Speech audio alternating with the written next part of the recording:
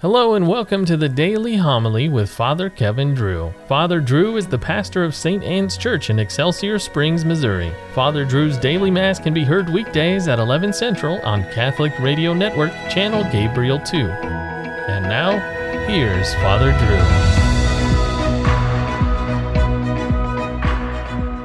A reading from the Acts of the Apostles. After Jesus had been taken up into heaven, the apostles returned to Jerusalem from the mount called Olivet, which is near Jerusalem, a Sabbath day's journey away. When they entered the city, they went to the upper room where they were staying. Peter and John and James and Andrew, Philip and Thomas, Bartholomew and Matthew, James, son of Alphaeus, Simon the Zealot, and Judas, son of James.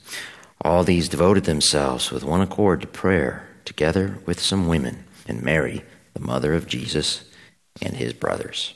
The word of the Lord. The Lord be with you. A reading from the Holy Gospel according to Luke. The angel Gabriel was sent from God to a town of Galilee called Nazareth to a virgin betrothed to a man named Joseph of the house of David. And the virgin's name was Mary. And coming to her, he said, "Hail, full of grace, the Lord is with you." But she was greatly troubled at what was said and pondered what sort of greeting this might be. Then the angel said to her, "Do not be afraid, Mary, for you have found favor with God. Behold, you will conceive in your womb and bear a son, and you shall name him Jesus. He will be great and will be called Son of the Most High, and the Lord God will give him the throne of David his father, and he will rule over the house of Jacob forever, and of his kingdom there will be no end." But Mary said to the angel, "How can this be, since I have no relations with a man?" And the angel said to her in reply, "The Holy Spirit will come upon you, and the power of the Most High will overshadow you. Therefore the child to be born will be called Holy, the Son of God. And behold, Elizabeth, your relative, has also conceived a son in her old age, and this is the 6th month for her who was called barren, for nothing will be impossible for God." Mary said, "Behold, I am the handmaid of the Lord. May it be done to me according to your word." Then the angel departed from her. The Gospel of the Lord. A Muslim tribe in what is now Turkey, led by a man named Osman Ghazi, rose to power in the 13th century. They became known as the Ottoman Turks, who ruled for 6 centuries. In 1453, they sacked Constantinople, the city founded by Constantine in 330 AD. That sacking officially ended the Roman Empire. The city's name was changed to Istanbul. Its magnificent church, the Sophia Hagia, was turned into a mosque, and the Turks were able to block all land routes from the west to the east, which stifled trade. Conquering Constantinople also gave the Turks more jumping-off points to attack Europe and Rome, which they were gearing up to do in 1571. Since Christendom had been shattered with the Protestant Reformation earlier in the century, the Christians in France, Germany, and England were more focused on fighting each other than the Muslims.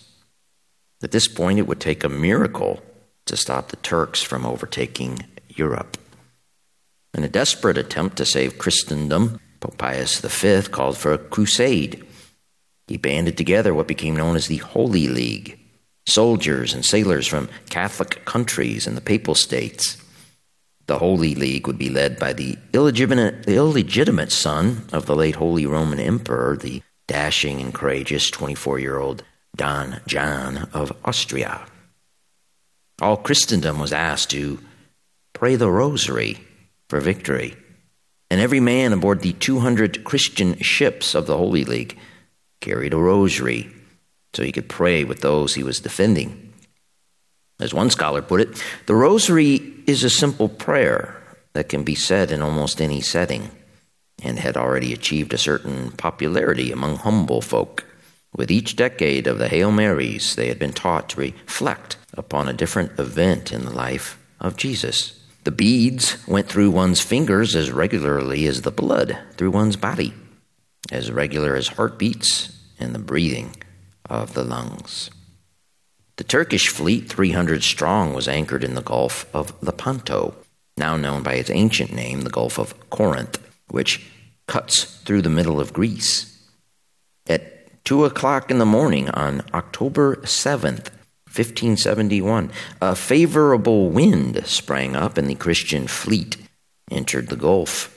At dawn, the Turkish fleet emerged, appearing in its usual crescent formation, the crescent moon being the symbol of Islam.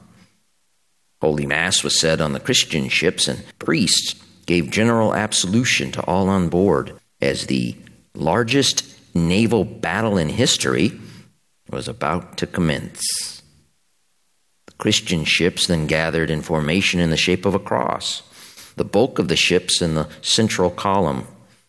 The Turkish Grand Admiral flew a large green banner, a copy of the one carried by the Prophet Muhammad, with the name of Allah inscribed on it 28,900 times in gold letters. Don John flew a blue flag with an image of the crucified Christ. He went from ship to ship, speaking to the men, holding up a crucifix, telling them, "Live or die, be conquerors.